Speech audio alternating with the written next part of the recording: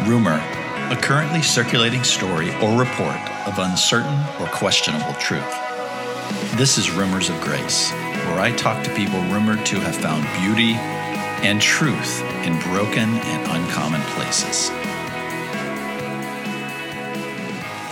Hello, welcome to another episode of Rumors of Grace. And as you can see, I'm doing another Zoom cast here. It seems to be the rage of all the kids have been doing lately. So it's a lot of fun. I've got Matthew Distefano with me today. He's a best-selling author. He's a blogger. He's a podcaster. He's a social worker. And he's a hip-hop artist.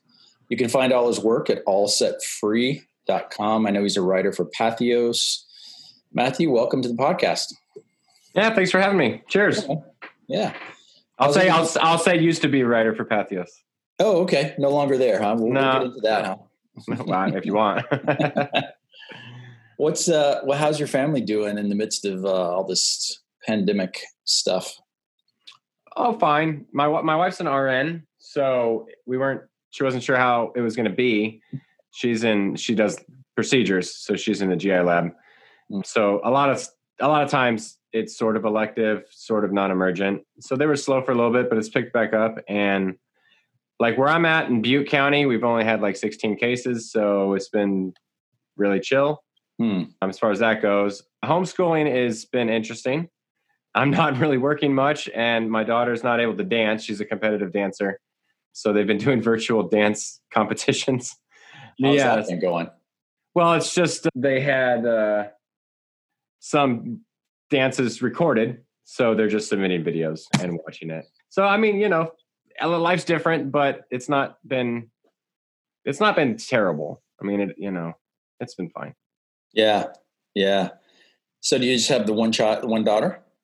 Yeah, just one. Okay. Just one. All right. So what does the streets look like in California where you are? I mean, a little bit lighter. But I mean, I just saw those pictures down in the beaches down in Huntington and Newport in Southern California, and people were packed. It's not been like that. Like our Costco is packed a lot. Places like that. The grocery stores can be packed at certain times, but the streets are pretty, I mean, there's traffic and stuff. There's things going on, but we have a lot of essential services where I'm at. So it's not too much different. I mean, it's not like what you see in like Milan and Northern Italy at first when they first had everything shut down. It's not really been like that. Yeah. I don't know how it is where you're at in Tennessee, but. Well, believe it or not, they just opened back up today where we are. And I was out and about in my neighborhood, and people are at restaurants and hanging out together, and it felt really weird, to be honest with you, which normal is weird. And I don't know how I feel about it. Yeah, we were one of the first states to open up, but I guess we'll see. Yeah, depending, I don't know when your release schedule is like, but I guess we'll see in like 2 weeks if that was a bad decision. Yeah, no, I released pretty quickly. So okay. Yeah. Well, let's talk a little bit about. I've listened to your podcast. I've listened to, the bonfire sessions a little bit. I've listened to Heretic Happy Hour. I've had Jamal. I've had Greg on. I'm sorry, Keith on the podcast. But I don't know a lot about your history and your background, your growing up. Can we talk a little bit about that? Where did you grow up, Matt? And what was your early life like? I grew up in San Jose and Santa Cruz area in Bay Area and just south of the Bay Area in California. Kind of moved back and forth. My parents divorced when I was like 5. And so I lived with my grandparents for a little bit. My mom got remarried and separated and then got back with my stepdad. So it was a little bit tumultuous in terms of that, but stable in the midst of that, I guess, to a degree. Like my grandparents were great when we lived with them. Both are now deceased. But yeah, they kind of like stabilized my childhood, if you will, in a way. But my mom and my stepdad were great too. Sometimes, relationships are rocky for a while, right? Like it takes a while to work out. Yeah. And then we moved when I was like, 12 maybe. We moved up to a tiny little town called Paradise, California. And the only reason you might know it is because it's the town that burned down like 2 years ago. Yeah, Paradise. Yeah. So no one knew who that was or what that town was until a couple of years ago. And then I was like, the most north of Malibu, that area? Well, yeah, I mean, technically, yeah, like 8 hours north of Malibu. Okay, so yeah, way up there. Yeah, so we had like the same fires, the same time there were fires going on in Southern California. We had ones in Northern. And every year, I'm sure it's in April now, so we got a couple months until we have to start worrying about that again. But yeah, I moved up there as a tiny little town, got pretty involved with a, I don't know, evangelical church, if you want to call it that, like really non-denominational. I don't know if you're familiar with Christian Missionary Alliance. Yeah. Mm-hmm. Okay. So, was pretty much by the book in terms of like doctrine and all that kind of stuff. Like inerrant Bible we had to believe in, and we believed in eternal torment and the rapture. And that really kind of like, I would say that would be like the catalyst and the depictions of a violent God because of the inerrant Bible. That kind of sent me on this, my like late teens, early 20s, in spite of the fact that I was doing worship for all these different teams and all that, because I played a bunch of instruments. Like it just sent me on this like spiral downwards. Now, did you have siblings? Do you have siblings growing up? Yeah, I had a stepbrother and a brother, a younger brother. Now, were they all in church with you too? Yeah. Yeah. Well, I mean, my stepbrother moved to Minnesota when I was like 12. But my younger brother, yeah, he was involved in the church and went on some like short-term mission trips and those kind of things. And I was just more the music guy. So I did a lot of the worship teams. And yeah, I mean, I just, at a certain point, like I was asking all these kind of deep questions about my faith, about God, about what God's like, about my relationship with the Bible. And I don't know if it was just for a lack of not getting satisfactory answers or what. Like I couldn't hang any longer. And I'm pretty outspoken. You've listened to the Heretic Happy Hour. If anyone knows what I do, they know I'm pretty outspoken. And so I ask really tough questions, and I don't hold back.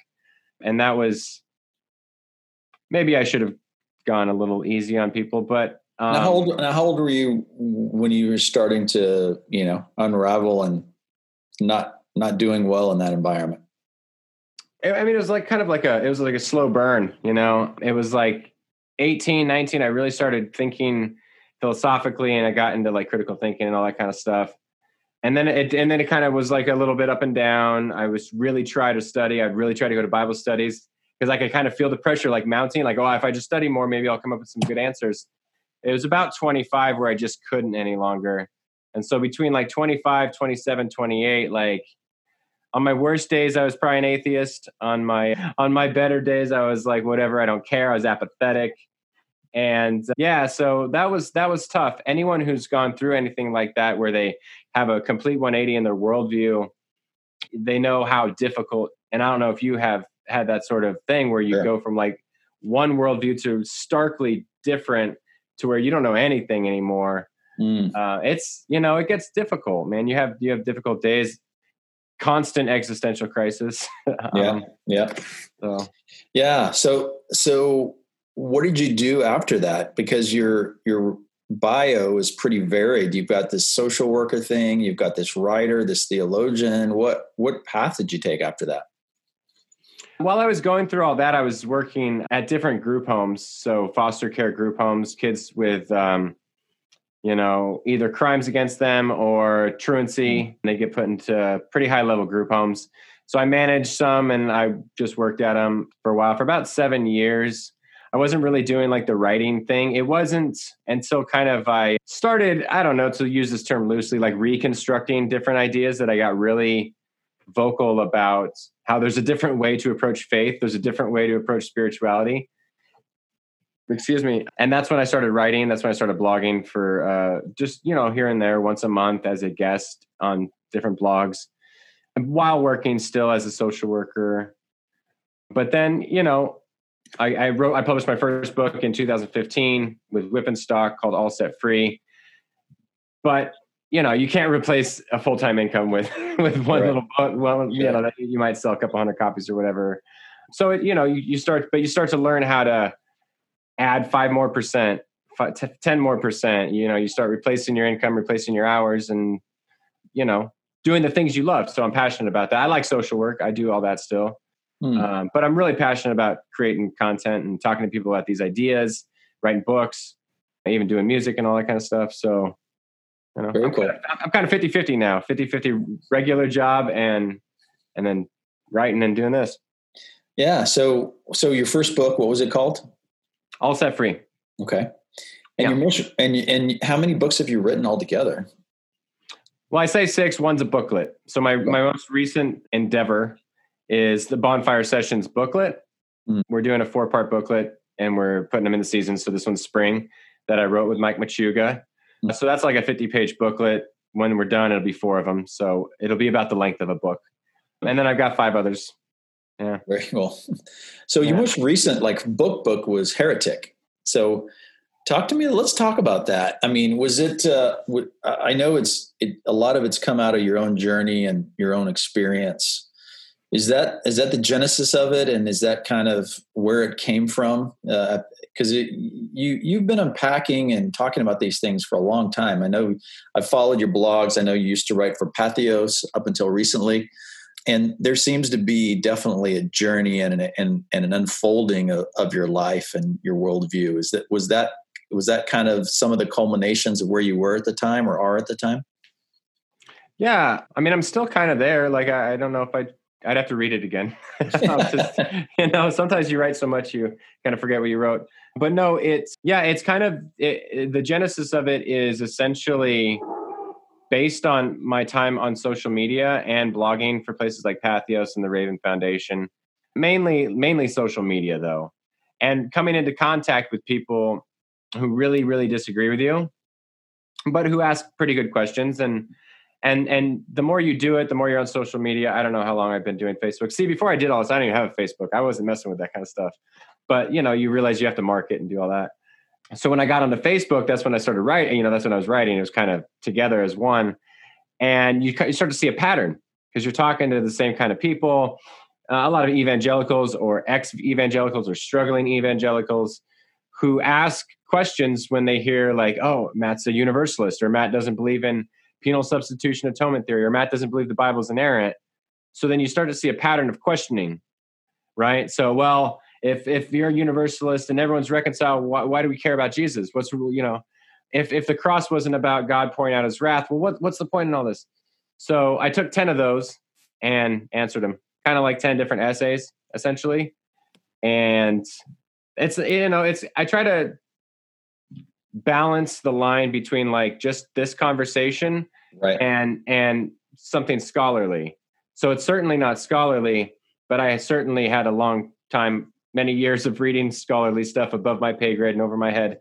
So to try to distill that to the person who's not going to read Douglas Campbell's 1,200 page book or things like that. Yeah. Well, I had William Paul Young on a few weeks back, and we talked a lot about his book, Lies We Believe About God.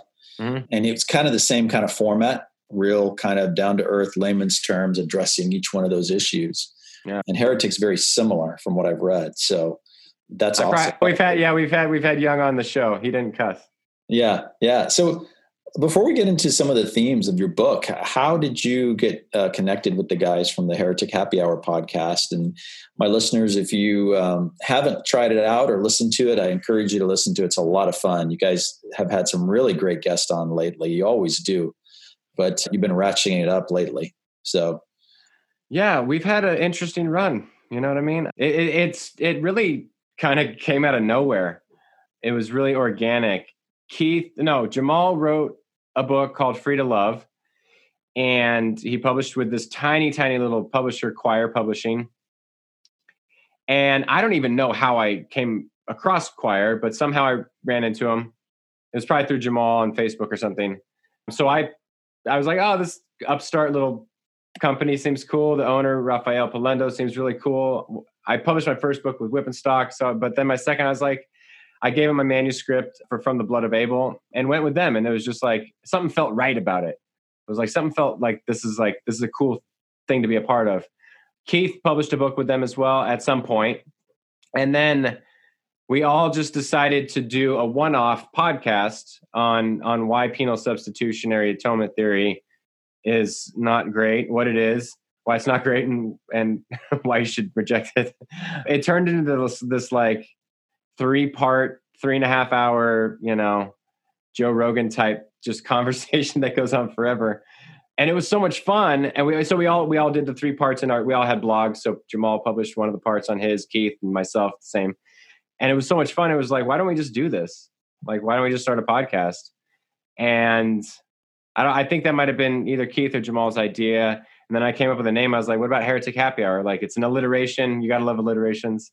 It flows nice. I was like, yeah, let's do this. So we all just kind of just started from scratch. Like, we've been on podcasts before. We knew what podcasts were, but it just kind of built and built and built. We didn't start with guests, and then we started like, oh, let's have guests. So we had Brad Jersak, and we've had David Bentley Hart, and Nadia Bowles-Weber, and Richard Rohr. We've had so many great, like you mentioned, like, it's just cool people, man, to talk to. Yeah, I love it. I love it. What I appreciate about you guys is you're all so different. You all come from kind of different backgrounds, and the respect and kindness and the civil discourse that you have. And one thing I've noticed too is it's not just, hey, let's get together and be civil, but I love to see how your views shift and change, and kind of like, well, you'll be listening to somebody and you'll be going, well, that's an interesting point. Maybe I need to shift my view on that, which I love seeing the evolution of people in those type of conversations. Well, thanks. Yeah, that's it's kind of nice to hear that kind of feedback, because that's kind of the goal of we're just trying to be vulnerable and real. And one of the best compliments I had was, I like how Matt is agnostic about everything. And I was like, I'm not trying to be like, I have my beliefs, but sometimes it's just like, maybe the point in all of this is just to do this. Yeah. Like, if you and I disagree, for instance, on is there any point for me to like prove you wrong? Isn't the point just to have the conversation? Exactly. That's the fun part. Yeah. Yeah. Jamal's going off on some quantum physics theory, and, over here you've got Mr. Giles trying to hold to the conservative, historical view, and then you're kind of in the middle sometimes. Yeah, I'm kind of the wild card, man. Well, one of the things you mentioned that you all three have in common was just really talking through and thinking through a different way of looking of the death of Christ, and the I guess a doctrine of penal substitution. Talk to me a little bit about that. People who may be listening may not be super familiar with in that terms, but why was that an issue for you? Why is it an issue to you three guys? And why is that such a pivotal point of really, when you begin to unravel that, how everything else begins to unravel? Yeah, well, I can only speak for myself, but I kind of know where they'd come from, although it's been a while since we actually talked about atonement theory, but it comes up from time to time. So I kind of have an idea where they'd both be at. For me, the biggest issue is what it says about God. And I know we can kind of skirt what I'm going to say, or we can use some mental gymnastics to kind of explain it away. But it depicts God as violent. And further, it says nothing new about this God. So for eons, gods have demanded sacrifice, demanded blood, often the firstborn. That's the greatest sacrifice you can give. Virgins into volcanoes and all that kind of stuff. I mean, the only difference with penal substitution is God becomes that sacrifice to himself. I'm not sure how that works, but whatever. But it essentially just kind of rehashes the same narrative, and that's the gods, or God demands a body or some sort of sacrifice. And it's almost as if then, well, who's the real God? God can't freely forgive. Well, then God's bound by some sort of transactional, thing, like some quid pro quo. We hear that term a lot these days, or we did late last year. But that's what it says about God. And to me, that creates quite a problem. And I think the most pragmatic way to talk about the problem is that human beings essentially most of the time act like the gods they believe in.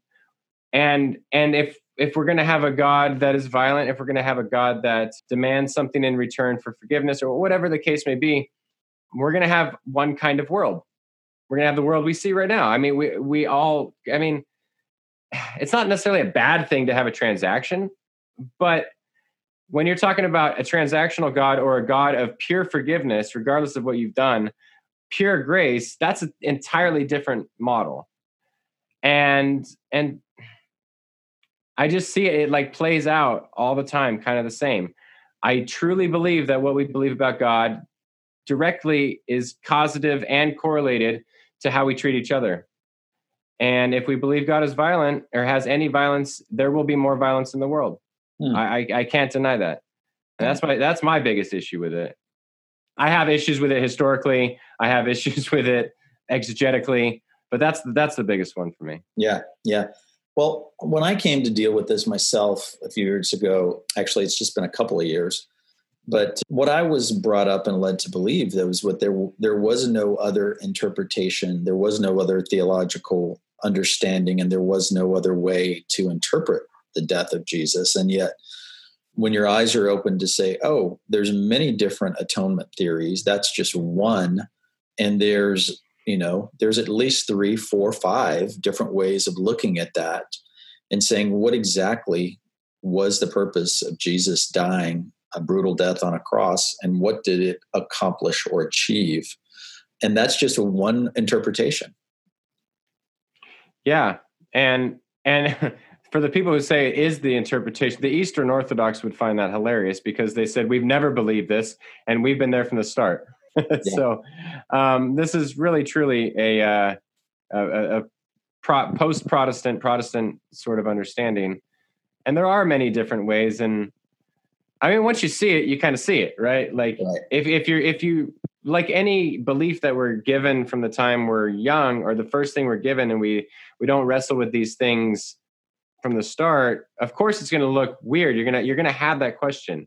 Well, if the death of Jesus is not to satisfy the wrath or penal nature of God, well, what's the point, right? I understand that propensity, but like you said, there's many different ways to understand atonement theory. And first and foremost, no one atonement theory can explain exactly what the cross was. I mean, these are just they're pointers, right?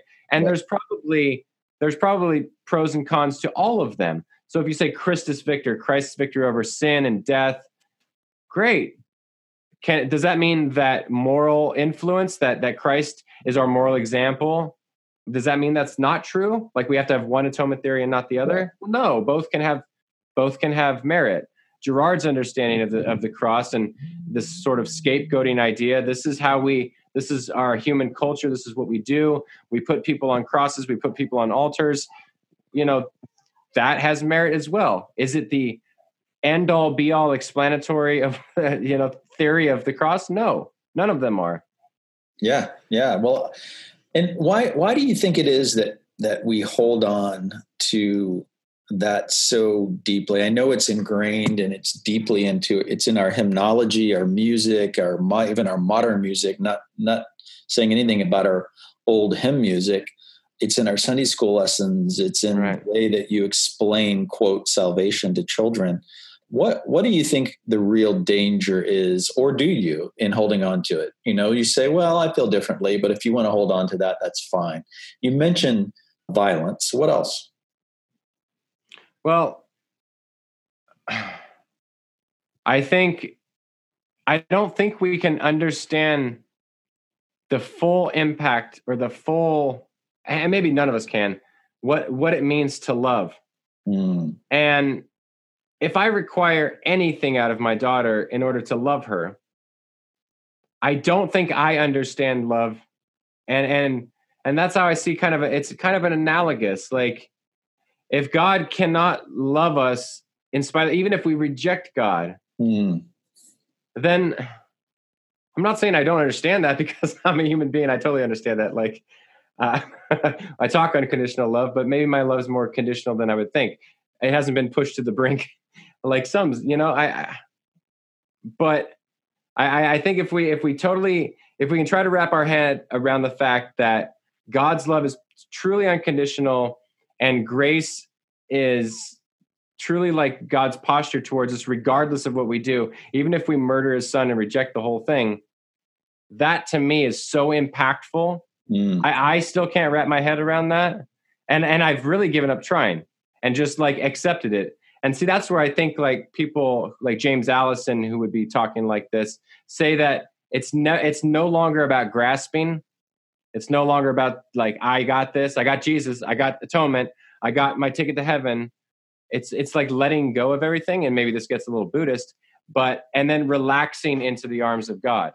you just end up like, I don't have to hold on to anything. I can literally just relax because that grace is so removed from anything I have to do.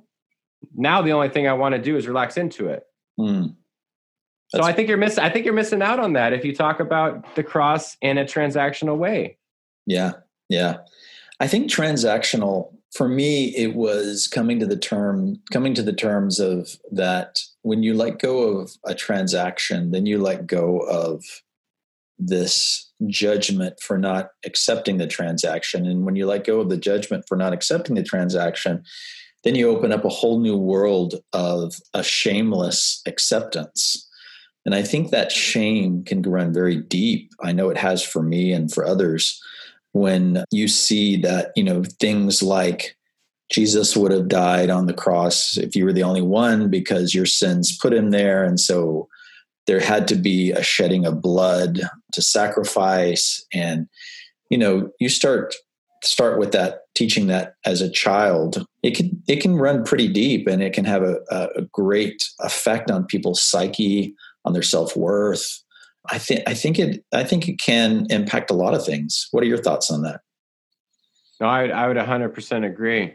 And I think you nailed it. And then this shame becomes so a part of us that it's almost like so below the surface that we're not even aware of how deep it runs. It's like the roots of the tree. Like, we don't know how far they go down. We might try to, there might be a tree we're trying to dig out the root, and that taproot just goes down and down and down. And that's sort of like shame. I think we might think it's there. We might assume it's there, but it's so subconscious or non-conscious that it's tough to get to the bottom of it.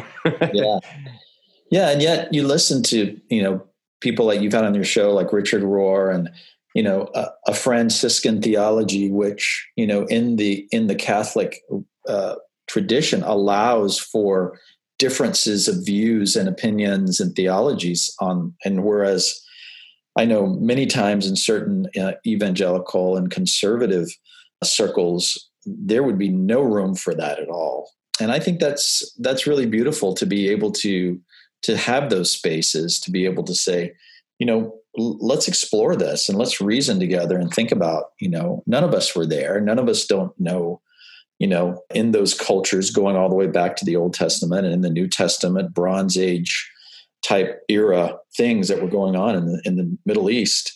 I think these conversations are so important, but they're also, I think they're part and parcel of the evolution of what's happening in faith, religion, culture. And I'd love to talk about that a little bit, because I know you talk a lot about different types of faith and different types of religion and how there's this unitive flow between them all. Can you talk a little bit about that? About like I truly believe that on the one hand, like Jesus, let's say, was very Jewish and very in his context. However, I think when he talks about like the deeper truths of the universe and how he would see things, I think he's pointing in the same direction as someone like the Buddha or any of the enlightened mystics. Now, everyone speaks in their context. Everyone, so Jesus is going to care about Torah. The Buddha is not going to care about Torah. He wouldn't.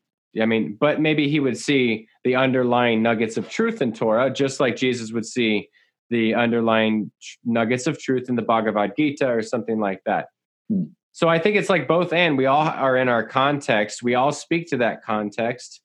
Jesus is going to talk about the law and the prophets a little more. Buddha is going to talk about what the Buddha is going to talk about in his context.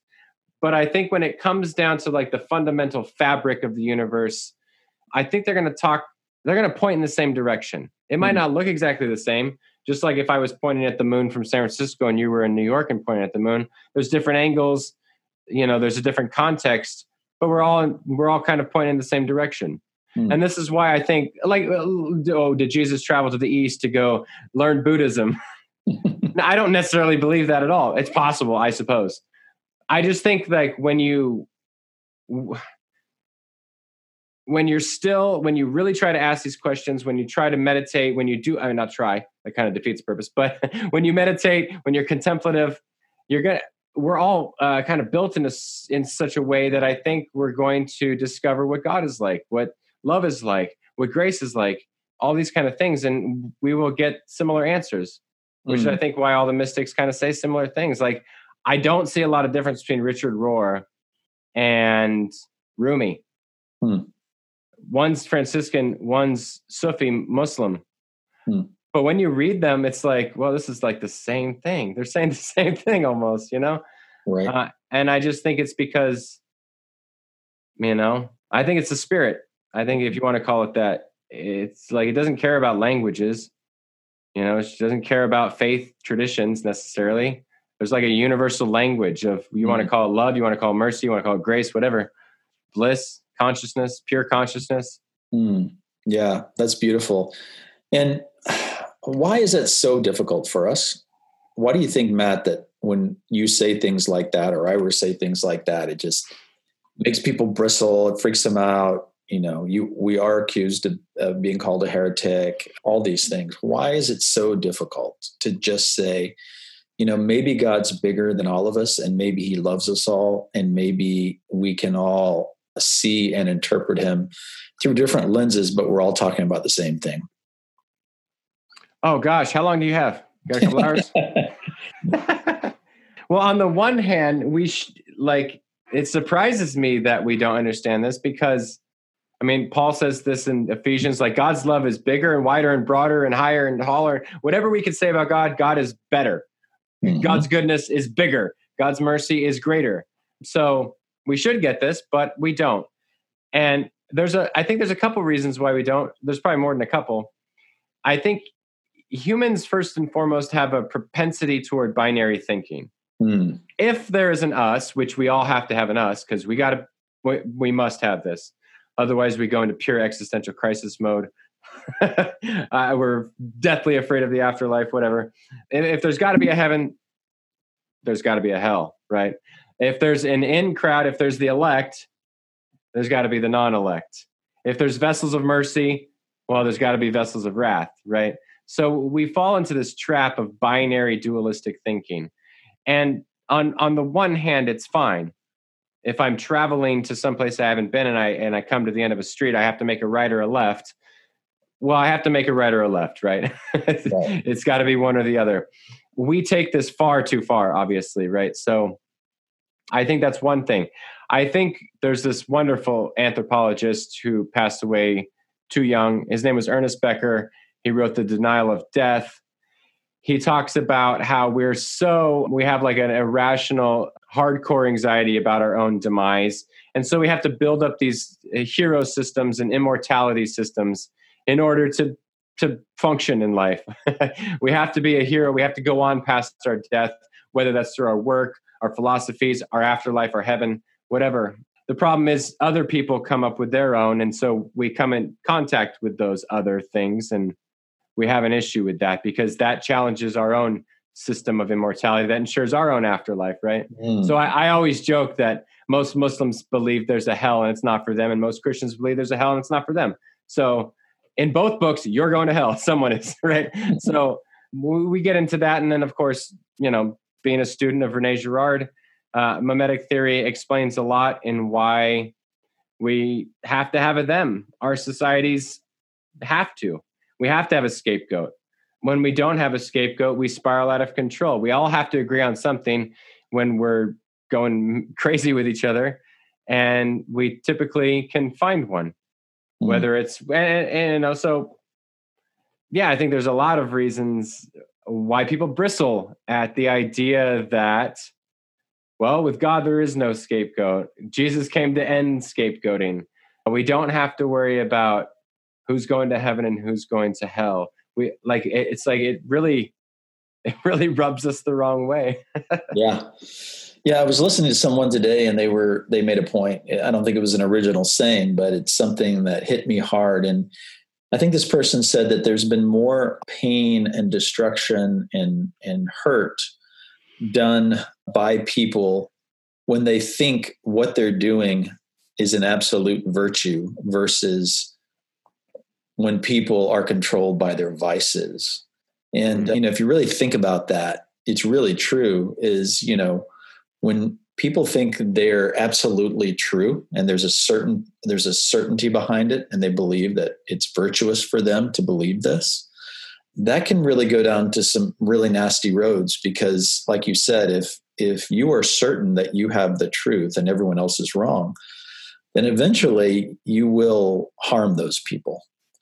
I was listening to an interview with Megan, who her family was part of the Westboro Baptist.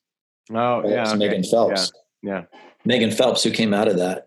Yeah. And she was talking about how, they believed that their little cult of mainly family members had the ultimate absolute truth, and they were God's people. And it got so bad that what they would do, and, they're infamous for this, but, picket and yell and scream at people's funerals, and just the horrendous pain that they would bring on people who are suffering and mourning in the name of God. I can't think of anything more harmful, but yet, that's just an extreme example of, this addiction to certainty. And I know Pete Enns has talked a lot about that and, sure, and other things, but it's real interesting that we're still in that space in 2020. Yeah. And you say that's an extreme example, but if you really think about it, like all of the people fighting a war believe they're on the right side. Right. I mean, Bob Dylan's got this great song, With God on Our Side. Mm-hmm. God is always on our side, and we're always doing the right thing. Even the Nazi soldiers, I mean, yeah, I'm sure some of them were like, this is kind of messed up.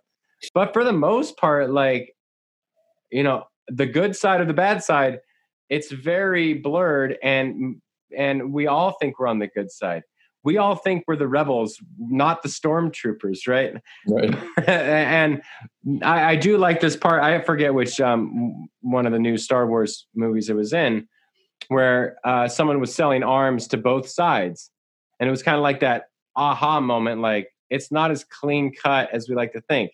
Like, both sides, their hands are dirty. So we're never, we could think we're doing the virtuous thing, but it's probably more complicated than that. And everyone thinks they're doing the virtuous thing. Yeah. What do you think is the answer for moving forward? Like, what is your personal mission? I mean, I know you guys are demonstrating that on the Heretic Happy Hour in one way. You're kind of nudging the conversation a little bit. But for you in your life, I mean, what have you found that's your own? Let's start personally, like your own, like personal practice to stay out of that dualism, but also, like, you seem to be active as a social worker and active in other causes. I'd love to hear more. Let's get it out of the theory and, the theology, and talk about the practical. What do you do? Yeah, I'm glad you asked that question, because I do love philosophizing and talking and doing all that. But yeah, it comes down to, well, what the hell are you doing on Tuesday at 3, right? Like, what are you doing when your daughter comes home from dance? Well, it starts personally. Yeah, you're right. How do I raise my child? Am I going to spank? Am I going to not spank? No, I'm going to practice nonviolence. I'm going to let her be who she is. I'm going to offer guidance, but I'm not going to be punitive. If I believe God is theoretically reconciliatory, his or her, or God's justice is not retributive and not punitive, okay, let's practice that out in real time. So let's be reconciliatory. Let's not take her stuff when she does things that I don't like, right? Let's talk about this. Let's come up with creative solutions. Let's have the point be to reconcile, and let's be nonviolent when we do that. So it starts with that. It starts with, how do I treat my wife? How do I, the big part about like mimetic theory and how I apply it is, how do I not gossip? That's a big one, and it's subtle and it works because I catch myself doing it. So not gossiping. How am I going to help out my community? How am I going to, we can talk about ideas, and yeah, the Heretic Happy Hour reaches, I guess, most countries. I think we have listeners in almost every country that listens to podcasts. But I think the biggest impact is how we can help my street corner, my neighbors across the street, I'm picking up a lot of trash because I have a lot of time on my hands. I picked up hundreds of bags of trash, or hundreds of pounds of trash. Like, global warming's a thing, climate change is a thing, whatever. Like, our planet, we're supposed to caretake we're supposed to take care of it. So I'm going to take that seriously. I'm going like, we cannot continue to be a bacterial infection to the earth. Right. I mean, bacteria is good. We could be good, but we're an infection, and it's obvious. Just drive down your highways. It's disgusting. You know, when this COVID thing came out, older people or people with underlying cause diseases were not supposed to go out hardly at all. So I offered, hey, to my neighbors who are elderly, if you need me to go to the grocery store, just like tell me what you need, pay me afterwards. I got you. You know, little stuff. We think little stuff like that, but that's the real stuff. Yeah. You know, just everyday stuff that we can do for each other. Yeah. We gotta do it. Yeah. And then we could come home at 5 and have gin and tonic and talk on Zoom. Yeah. So talk about the bonfire sessions. What are you doing with that? And how can people like plug into that? But what's your motivation there? Well, thank you for asking that, because everyone talks about Heretic Happy Hour, but I love the bonfire sessions because the bonfire sessions has been going since 2014. It became a podcast less than a year ago. Right. It's literally like me and Mike talking. And when we both like deconstructed and started reading, you know, reconstructing, if you want to use those terms, everyone seems to use the buzzwords these days. Did I freeze? Or you still got me? Still got you. Okay. Well, my camera froze, but there it is. The bonfire sessions was basically us sitting around a bonfire and talking through all the stuff we were going through, all the ideas we were coming up with. And so then we wrote a book that Whip and Stock published. And then 2 years later, I was like, dude, because Mike's really introverted. I'm introverted too. And I was like, we got to do a podcast, man. So I talked him into it. We started a podcast. It's literally just having a conversation. We sit here with no notes. We put up one topic we might talk about, and we hit record for an hour and a half and talk. And the goal of it is to say, what would it be like to really talk with each other with no suppositions, no proselytizing? I have no interest to talk Mike out of his Buddhism. He has no interest to talk me out of whatever the hell I believe. It's just like, this is how true friendships should be. Like there's, you know, so we're trying to brand it right now. Like we're doing the podcast, kind of put a kibosh on that because we're trying to stay at home and do all that. So we can't literally sit at the same table and talk. I guess we could, but we're trying to be good.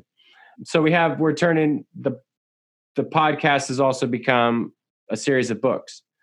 So the Bonfire Sessions spring booklet is as close to a transcript as you can get while still being readable, if it makes sense. Sure.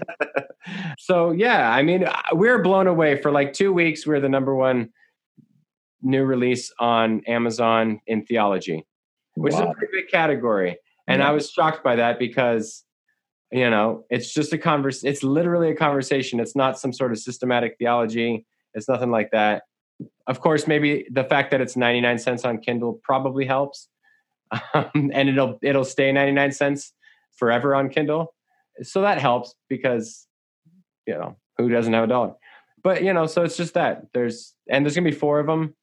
We're going to have summer, autumn, and winter, and then we'll have a box set and it'll be in print by 2021. If we're still around, COVID hasn't killed us all. Yeah.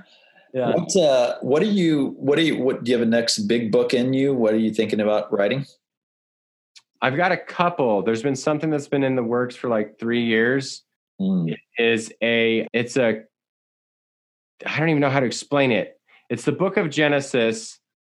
I did it as a creative writing project. So I took the book of Genesis and I wrote a creative, like quasi poetry, quasi, you know, whatever. I had an artist named Zach Parsons work on the art. So I might take a couple sentences or I might take a paragraph and he's distilling that into a picture. And so it's like, if there's like a children's book made for adults and it's like really bloody and gory, just like the book of Genesis, that's what this is. And it's centered on violence. It's called The Genesis of Violence. It's going to be super cool, man. It's going to be like a coffee table book. That is coming out. I don't know when. Apparently art takes a long time. Is it also published through Choir? It will be, yes. And so I'm doing that. And Michelle Collins, I don't know if you're familiar with her. she's a PhD candidate in something with the psychology or psychiatry or something. Mm-hmm. We're going to be writing a book. Yes. Yeah, we're going to be writing a book together. I've known her for like 5 years, and she's one of my BFFs for life. So yeah. I heard her on another podcast. Interesting story. She's getting her doctorate, right? In psychology or something. And I think she's writing on the grief of deconstruction, the grief process. Yeah, I don't know if she's announced the title, but yeah, the thesis or the premise is essentially how the grief cycle and the deconstruction resemble each other. And I think it's really genius, and I haven't read it. It's not out and she's not done. So, but knowing Michelle, it's going to be really good. That's awesome. Mm-hmm. That's awesome. Well, how can people connect with you if they've, want to learn more about what you're doing and read you're still blogging, right? So where can people connect? Yeah. So I said I'm not blogging on Patheos, but I am blogging. So allsetfree.com is my site. I would encourage people to go there because you can get all my books there. I have some essays. And then, my blog it's a blog, but it's a weekly thing on Sunday. I'm following the Revised Common Lectionary and I'm commenting on the gospel readings. So whatever the gospel reading is for that week, I'm adding some thoughts on that. And it's for my Patreon supporters only. So, but it's only $1 a month. So I think that's pretty good. And then I'm on Facebook and Instagram. Never a dull moment from you on Facebook, by the way. Woo! Yeah. Yeah. I mean, especially these days. Well, I haven't even done theological stuff. I'm just hearing all this stuff about 5G and coronavirus and all these things. And I'm like, man, I'm just blown away by the fact that everyone got a PhD in epidemiology, in the last 7 or 10 or 14 days. Like everyone now has the strongest of opinions on how viruses work, on how pandemics work. Like it's amazing to me. Yeah, and they're also economists too. Economists, yes, everyone's an economist. I saw this thing about like some friendship loom or some Ponzi scheme, and so I was really fired up about that recently. About how you can turn $100 into $800 and most everyone wins. And I'm just like, whew, man, I'm sorry. I haven't seen that. No. That one fired me up. My wife was laughing at me because I was going on and on about it, like ranting and raving in my house about how could people. I woke up the next morning, I was still going. I was like, listen, how did? And she's like, okay, I heard enough. It's stupid. I get it. Okay, last question for you. What do you think is going on, I guess, with this whole pandemic? I think a lot of people have been forced to rethink and to unthink and to, depending on how you're responding to this situation. I've had a lot of conversations with my daughter and my kids and my wife and just friends about how there's like a reset on many different levels: good, bad, indifferent, spiritual, psychological, mental. I'd love to get your just maybe 5-minute opinion on what you've been experiencing and what your thoughts are from a philosophical viewpoint.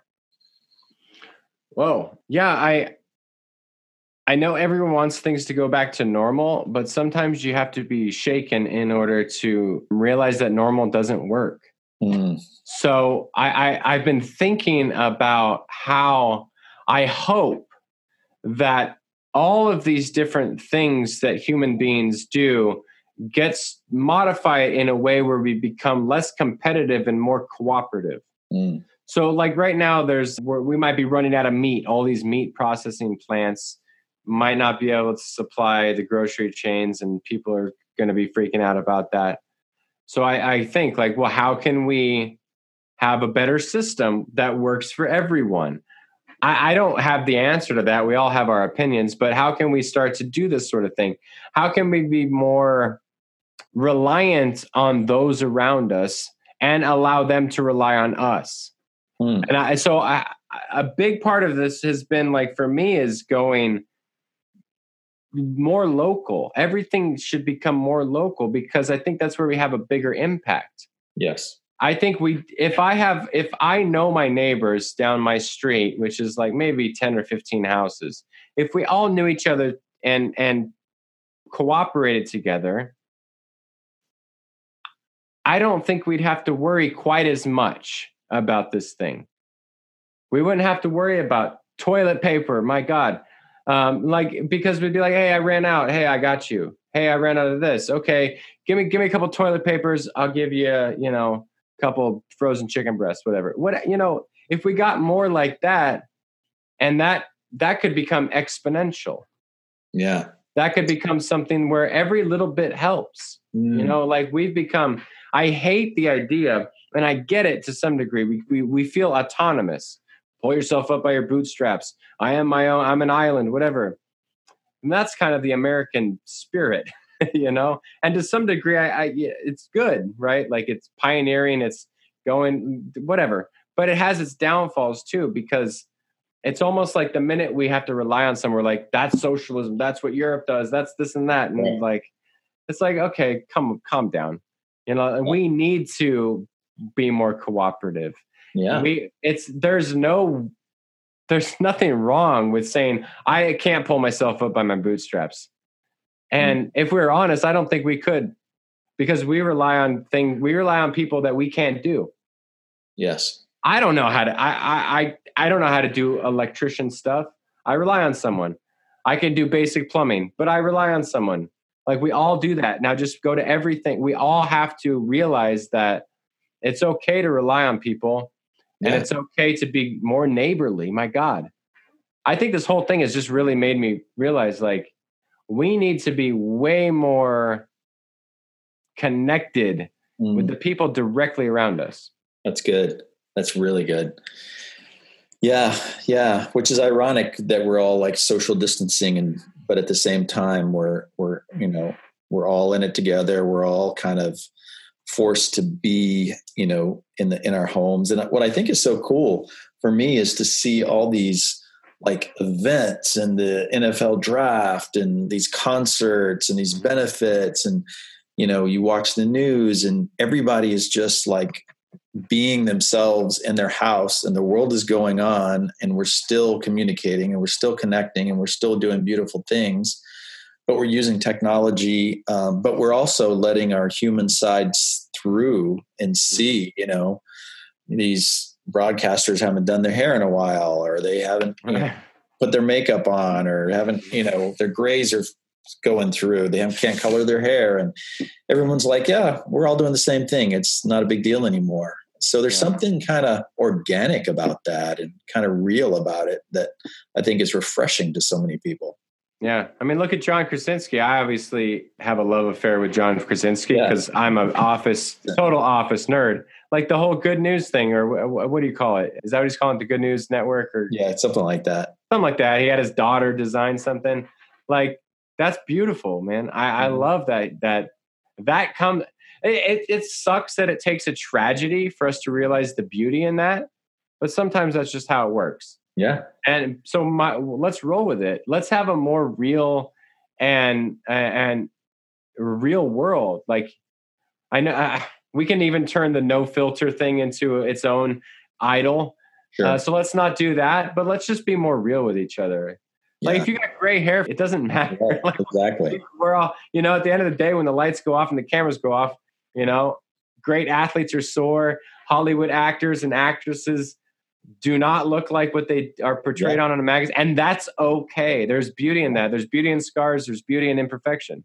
Yeah, absolutely. Let's roll with it, That's awesome, Matt. Well, thank you for taking some time away from your family. I appreciate it. I appreciate what you do. I appreciate your honesty and your transparency, and that you're searching and seeking and trying to do what's right, but being honest very openly and publicly. And that gives us a lot of, I think, encouragement and hope. You've always been very honest and transparent. And I appreciate that because, I just want to provide space for people in this podcast to have those kind of conversations, because for so many of us, we never could have those kind of open, even words of the things that we're thinking, much less conversations.